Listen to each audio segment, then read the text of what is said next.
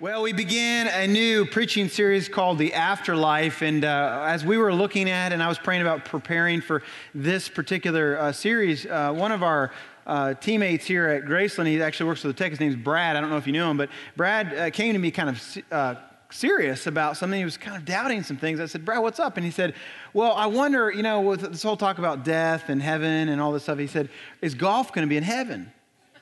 And he loves golf. And I was like, well, so he unashamedly, he began to pray about if God would tell him if there's going to be golf in heaven.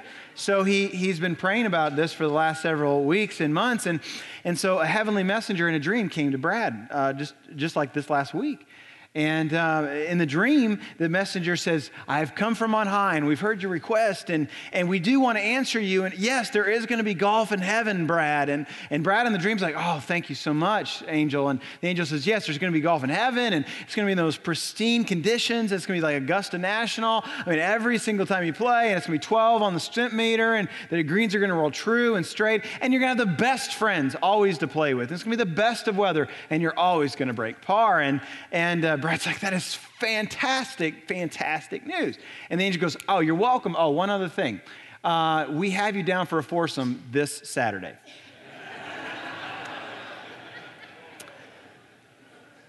What would it be like without a cheesy pastor joke, right? To begin things out on this series. So we're going to talk about what happens when you die today. What happens when you die?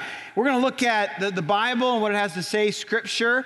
And so you're going to want that handy. Also on the back of your bulletin, there's a listening guide. You're going to take notes as you follow along.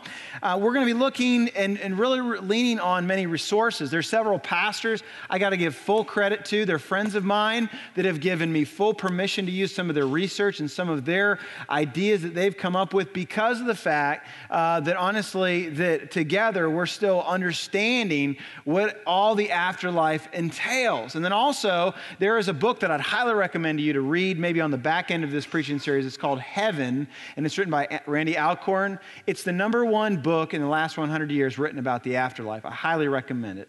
All right, so what happens when you die? Well, why talk about what happens when you die? Well, there's a lot of things floating out there about the afterlife, in particular about heaven.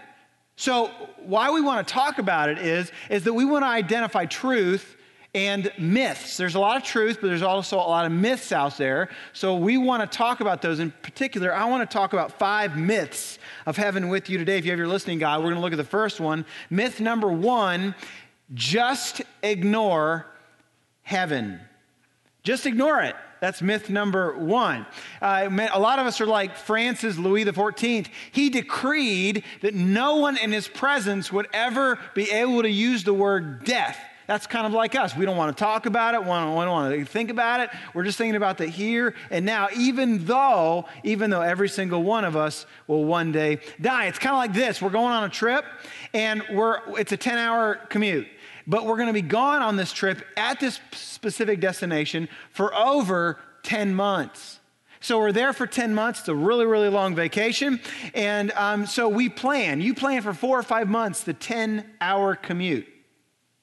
The commute goes great, but you get your destination, and all of a sudden you realize, wait a minute, I spent months and months and months planning the 10-hour commute, but I never thought once about the place that I would spend the next 10 months. That's what we're doing when we ignore it. Now, why have we ignored it? Why have we ignored heaven? Well, number 1, because of our own error. We're thrown all these messages all the time, whether it's media or whether it's the newspaper or whether it's a friend or somebody, gives you something, a pamphlet about somebody who died and came back to earth, and it's this and it's that. And so we have all of these facts and figures floating around in our minds, and we don't even take into account what Scripture says. The second thing is that we're not really sure if we want to go to heaven in the first place. I mean, nobody really wants to go to hell, but do we really want to go to heaven? I mean, how many of you have heard at one point or another, is heaven going to be the kind of place where it's just like one long church service? I mean, no offense to the arts team, okay, and Carmen and the rest of them, but who wants to go to a never-ending church service? I mean, forever. I mean, nobody wants to do that. Is that what heaven's going to be like? A third reason is the world that chokes out what this life is really all about. The world just chokes it out. We lose focus. We lose track so often. And it's interesting that Jesus, when he's wanting to comfort and really clue in his disciples, he speaks about heaven. In John chapter 14, verses 1 and 3, he says to them, it'll be on the screen, let not your hearts be troubled. Believe in God. Believe also in me. In my Father's house are many rooms. If it were not so, would I have told you that I go to prepare a place for you? And if I go and prepare a place for you, I will come again and will take you to myself, that where I am, you may also be. You see, he's reassuring them. He's heading to a place to prepare a place for us. And he says, don't ignore it. Know it. Fascinate yourself and fixate yourself on it. Now, if there's a place called heaven, and there is, well, then what's it like? That's the next question. What's it going to be like? Well, that's what we're going to talk about today and the rest of our myths. If you have a Bible or a smartphone or a tablet, I invite you to turn to Revelation chapter 21. Revelation is found at the very back of your Bible. If you don't own a Bible, there's a Bible in front of you, your seat back. If you don't own one, take that Bible home, put your name on it, bring it back. It'd be our gift to you free of charge. Revelation chapter 21. And we're going to find here is that God gives heaven and a picture of what it looks like, heaven is our home, to John in Revelation 21. So would you stand as we read God's word together? Starting in verse 1. Then I saw a new heaven and a new earth, for the first heaven and the first earth had passed away, and there was no longer any sea. I saw the holy city, the new Jerusalem, coming down out of heaven from God, prepared as a bride beautifully dressed for her husband. And I heard a loud voice from the throne saying, "Look, God's dwelling place is now among the people. He will dwell with them. They will be his people, and God himself will be with them and be as their God. He will wipe away every tear from their eyes. There will be no more death or mourning or crying or pain, for the old order of things had passed away." He who was seated on the throne said, "I am making everything new." Then he said, "Write this down, for these words are trustworthy and true." He said to me, "It is done. I am the Alpha and the Omega, the beginning and the end. To the thirsty I will give water without cost from the spring of the water of life. Those who are victorious will inherit all this, and I will be their God, and they will be my children. But the cowardly, the unbelieving, the vile, the murderers, the sexually immoral, those who practice magic arts, the idolaters, and all liars, they will be consigned to the fiery lake of burning sulfur. This is the second death." Skip down to verse 22 with me. "I did not see a temple in the city, because the Lord God Almighty and the Lamb are its temple.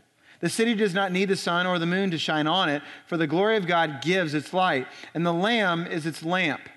The nations will walk by its light, and the king of the earth will bring their splendor into it. On no day will its gates ever be shut, for there will be no night there. The glory and the honor of the nations will be brought into it. Nothing impure will ever enter it, nor will anyone who does what is shameful or deceitful, but only those whose names are written in the Lamb's book of life." You can be seated. So we just read an account of what heaven is going to be like. So let's not ignore it. That's myth number one. Okay, myth number two, if you're taking notes, is we're going to float on clouds all day. That we're going to float on clouds all day. Verse 3 of chapter 21 gives us an insight into this. Look at it with me. It says, "And I heard a loud voice from the throne saying, 'Look, God's dwelling place is now among the people, and he will dwell with them. There will be his people, and God himself will be with them and be their God.'" See, to be human is to desire. We desire things all the time. I mean, sometimes you're going to desire good Italian food. You're going to desire a bigger TV. You're going to desire better clothes, a better car. You're going to desire a better house from time to time. Those are our desires, and we are wired for desire. But our desires go even deeper than this. Many times we'll desire things and we'll want our loved ones or our friends or someone to actually guess what we're desiring without saying anything. Have you ever had that moment where you're like, they should know what I want to desire? we're just sick, aren't we? What's going on? Well, we have these things inside of us. But see, it really gives us a window into something even much deeper about our desires. And we're going to find it in Genesis chapter 2, verse 18. We're going to put it on the screen. It says, and the man and his wife were both naked and were not ashamed. Now, did you catch that? That there they are, Adam and Eve. They're naked. They're unashamed. They were both completely known. There's nothing that's not known. They're fully loved. They're fully accepted. They're fully embraced for who they are. See, we want to be this. We want to be loved. We want to be accepted. We want to be fully known. We want all of our stuff on the table and then for someone to look at our stuff and all of us and go, yeah, you're okay by me. We want this from our husbands, our wives. I mean, we said that at the altar, right? For richer, for poorer, right? We said those words like, you know all my idiosyncrasies, sweetheart. You know my idiosyncrasies, dear. You know all those things. I know I've got a lot of issues, but you know what? You're fully loved. You're fully known. I embrace you. I accept you. We want the same things in our relationships with our family and our friends, right? Like you're going to know me and I'm going to know you and you're going to get to know some of my weird like kind of things that go on in my life and you're going to know that sometimes I'm a jerk and you know what, I'm going to learn that sometimes you're a jerk, right? And we're going to know all that, but yet we want to be fully known, to be fully loved, to be fully accepted. I mean, this is why people have friendships. This is why people get on social media. This is why there are gangs, because people want community at its very core. But because of sin, brokenness comes in. And its consequences are that our relationships, they fall short, much short of where we want them to be. And that's where the awesomeness of the gospel comes in. See, through Jesus, he atones for our sin. He atones for our brokenness, our short-sightedness in our brokenness, and he atones for those things and he heals them. And from the gospel springs the church. And this church is supposed to emulate and really honestly be an example of what relationships could and should be like. Why? Well, because of what Christ emulated for us. Here's what Christ did. He goes, you know what? I see all your messed upness. I see all the stuff that you were born into. I see all the stuff that you sit in now. And I see all the stuff that you're going to be, because he's a sovereign. He knows all. And he goes, I'm still going to go to the cross for you. I'm still going to die for you. I'm still going to pay penance for you. And I'm going to do it because you're fully loved, you're fully accepted, you're fully known. And that is exactly what's going to happen for us when we step into eternity. That we're going to step in and we're going to see the presence of God and we're going to be fully loved, fully known, fully accepted. John Edwards, he says it this way: to go to heaven fully, to enjoy God, is infinitely better than the most pleasant accommodations here, better than fathers and mothers, husbands, wives, children, or the company of any other earthly friends. These are but shadows, but the enjoyment of God is the substance. So, how does this have to do with myth number 2? Well, here's the reason why. We're not going to float on clouds all day. We're going to be in these relationships that just kick anything down here in the rear, okay? Because we're going to be in a relationship that is fully known, fully accepted, fully loved. I mean, it is going to make anything down here look like a joke. It's going to be exquisite. The great news, too, is the minute that you close your eyes on this earth, you will step into, for those in Christ, into paradise with Jesus. Now, there's a belief that would say that when you die on this earth, you're going to go into this soul sleep, many other things, and there's a big debate about this. But the case is that Jesus said to the thief on the cross, he said in Luke chapter 23, verse 43, you will be with me in paradise. So immediately when we close our eyes, we'll be there. But until that day, Paul assures us, for me to live is Christ and to die is, well, it is gain. But he said, I'm hard pressed between the two, death and life. My desire is to depart and be with Christ, for that is far better, which I would say, amen, Paul. But you see, we're not going to sit on clouds. We're going to be fully loved, fully accepted, fully known for all that we are. And God's going to love us and usher us into his presence. And that, my friends, is exciting. But then we look at verse 4 in chapter 21, and it brings us to our next myth. Look at it with me. Myth 3, there will be no more tears or pain in heaven. Myth 3, there will be no more tears or pain in heaven. If you weren't following along, now you are. You've heard all your life, well, there's not going to be any more pain or tears there. They're wrong. Look at it with me in verse 4. It says, he will wipe away every tear from their eyes. There will be no more death or mourning or crying or pain. So the question is, why are people crying in paradise? Why are they mourning? Well, here's why. There's this thing called tension in Scripture. And there's a lot of tension in a lot of ways throughout the Bible. And that is why it's you can spend a lifetime learning it and not grasp it all the way. But Revelation chapter 6, verses 9 and 10 can give us a clue into what this tension really looks like. It says this, when he opened the fifth seal, I saw under the altar the souls of those who had been slain for the word of God and for the witness they had borne. They cried out with a loud voice, O sovereign Lord, holy and true, how long before you will judge and avenge our blood on those who dwell on the earth? So there's this thing. There's this scene of martyrs in heaven, in paradise. And they're looking down, which tells us that they can actually see earth. And they're crying out. And they're saying, when is it all going to be made right?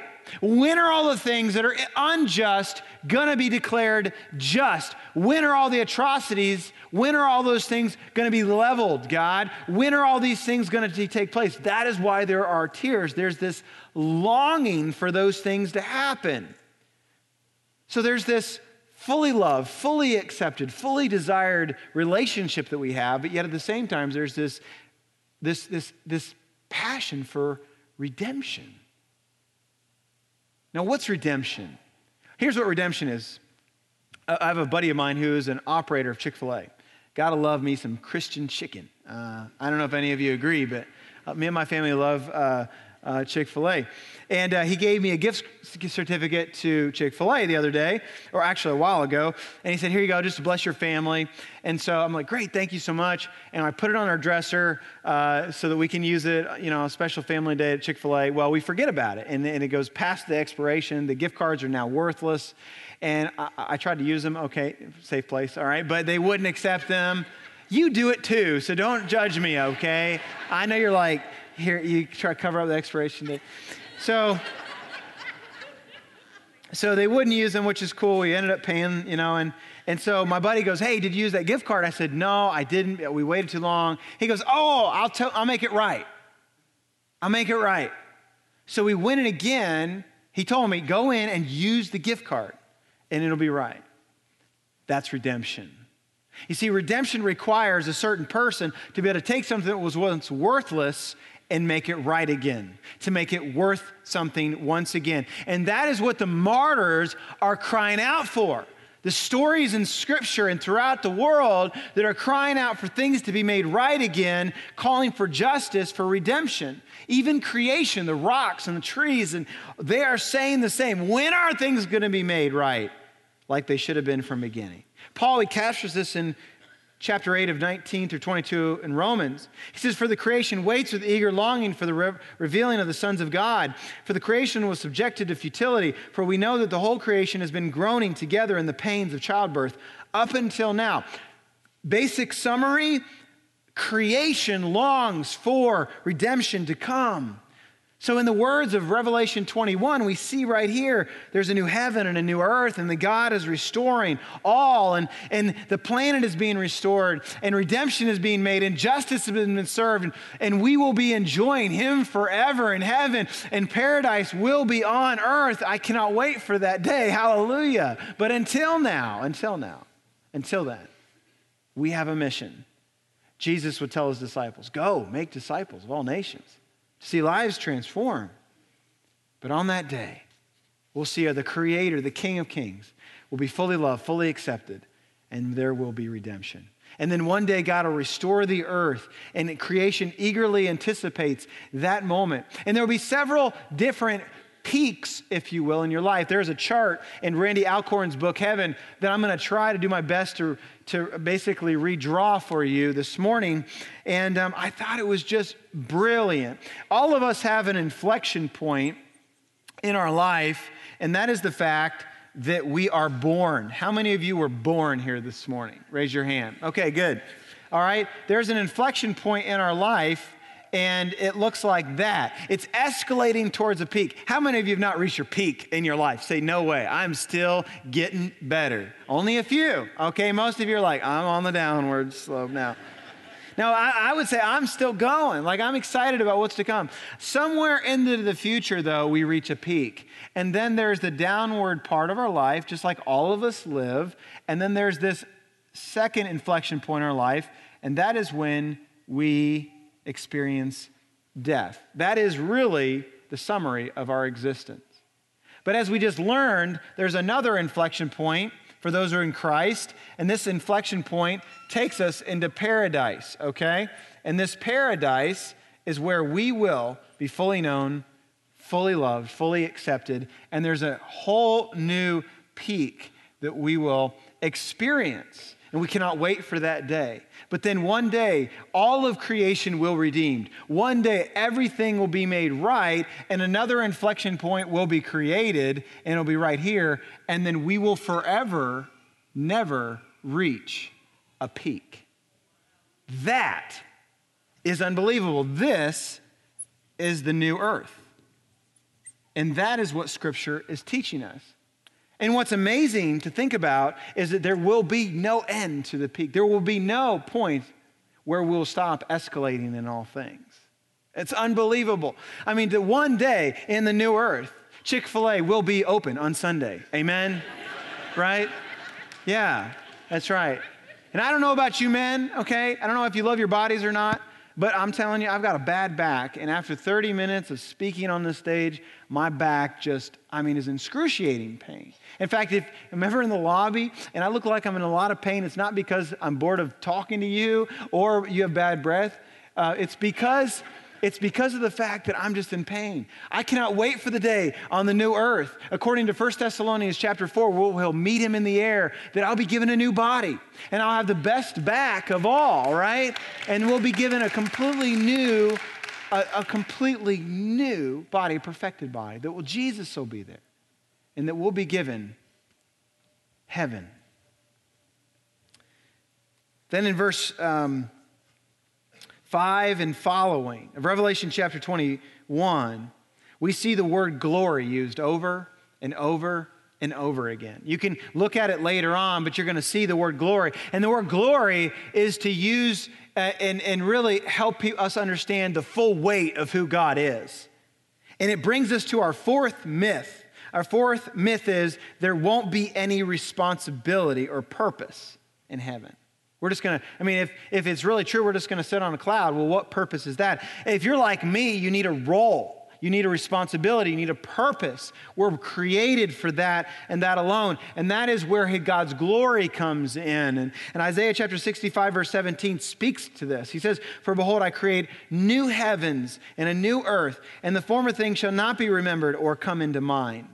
Skip down, and he continues, "They shall build houses and inhabit them. They shall print vineyards and eat their fruit. They shall not build and another inhabit. They shall not plant and another eat. For like the days of a tree shall the days of my people be, and my chosen shall long enjoy the work of their hands." I want you to see that verse once again. My chosen shall long enjoy the work of their hands. He keeps going, though. "They shall not labor in vain or bear children for calamity, for they shall be the offspring of the blessed of the Lord, and their descendants with God, with them. The wolf and the lamb shall graze together. The lion shall eat straw like the ox. The dust shall be the serpent's food. They shall not hurt or destroy in all my holy mountain, says the Lord." Now, here's why I read that. Because there's a list of things that we will be participating in, responsibilities that we'll have in the new earth that lists there. There's going to be gardening. There's going to be celebrations. There's going to be feasting. There's going to be lots of smoked meat. Amen, men, right? There's going to be arts. There's going to be no violence. There's going to be no war. things are going to be perfected, perfect human harmony. In other words, the Hebrew word here is shalom will happen. That redemption has been restored and creation has been now redeemed fully. And we as God's children will have responsibility. And those responsibilities we'll love to partake in. It won't be work, but it will be all for the glory of God for all of eternity. It'll be unbelievable. And that is why we'll never see a peak to that existence. Now, but we're here now. That we're the dash in between our birth and our death. And we see all of the pain and the misery. We see all of the heartache of the world around us. We see the injustice. We see the decisions. We see the drug epidemic in our own southern Indiana and Kentuckiana area. We see the addictions. We see the heartache in our families and our friends' lives and what is going on around us and all the suffering. And it's just natural for us to look for some kind of remedy to the brokenness. And so without even thinking about it, we do it all the time. We may do it with a paycheck. If I could just have this amount of money on my paycheck, it'd be good. It'd be good. Have you ever noticed that it's just 20% more? If I could just have 20% more, then it'd be all good. But there's no amount of money that will create a remedy to the brokenness, or it's a relationship status. If I just had this person or this relationship or this marriage, if I had just this child or this family, or if I had just this friendship or this friendship group, I look at them on social media and they're always having a lot of fun, and the list goes on and on and on and on. But what we're doing is we're looking for those things to satisfy the God-given desires that only He can fill. And the good news is that when we look to Him to fill them, we can fully participate in the redemption of all things. Shalom, one day if we're in Christ. Then verse 27 brings us to our fifth myth. Our fifth myth, everyone will be there in heaven. That's the fifth myth. Everyone will be there in heaven. Reminds me of a man who went to the pearly gates, and Peter is standing there. He says to the man that just walked up, Peter does, denomination. The man says, Methodist. The man says, oh, you're in the party room. Congratulations. You're going to go to room 23, and there you will be with all the other Methodists. Congratulations. But he said, but make sure you're quiet when you go past room 8. So the guy's like, okay, cool. So the guy goes on into the room that he was deemed. And so another man walks up to Peter and says, I'm here. And Peter says, denomination.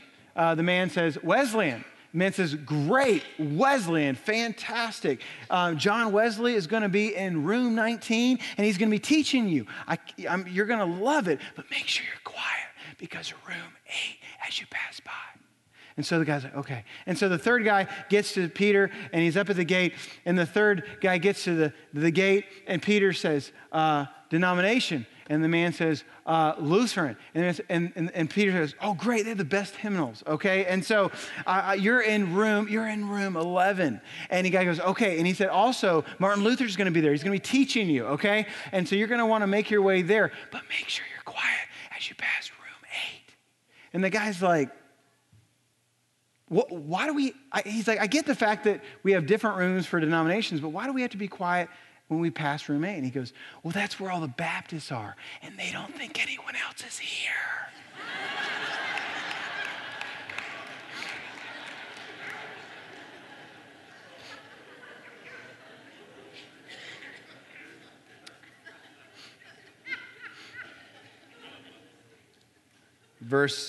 That second cheesy joke this morning.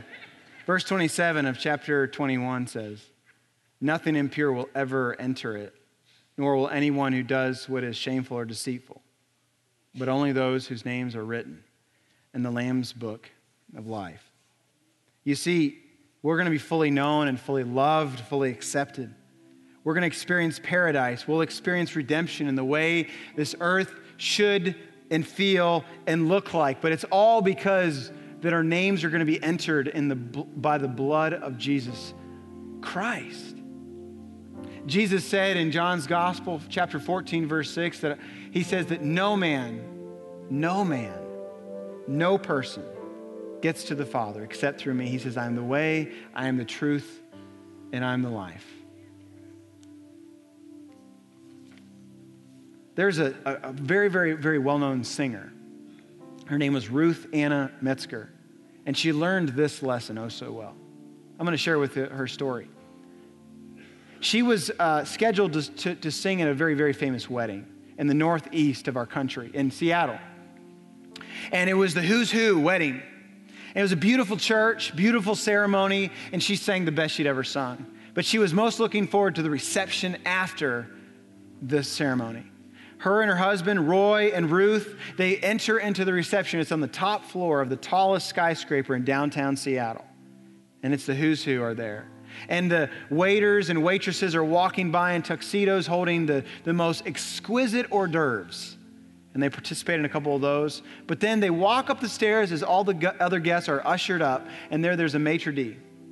And she asks Ruth and Roy, names please.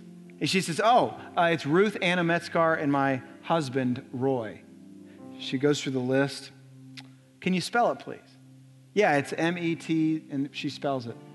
I'm sorry, ma'am, your name is not on the list. She said, but I sang in the wedding. You don't understand. I literally was on stage. I'm sorry, ma'am. And then the butler comes over and escorts them to the elevator. He hits G on the elevator, and they go down to the ground floor. They get in their car, and they leave.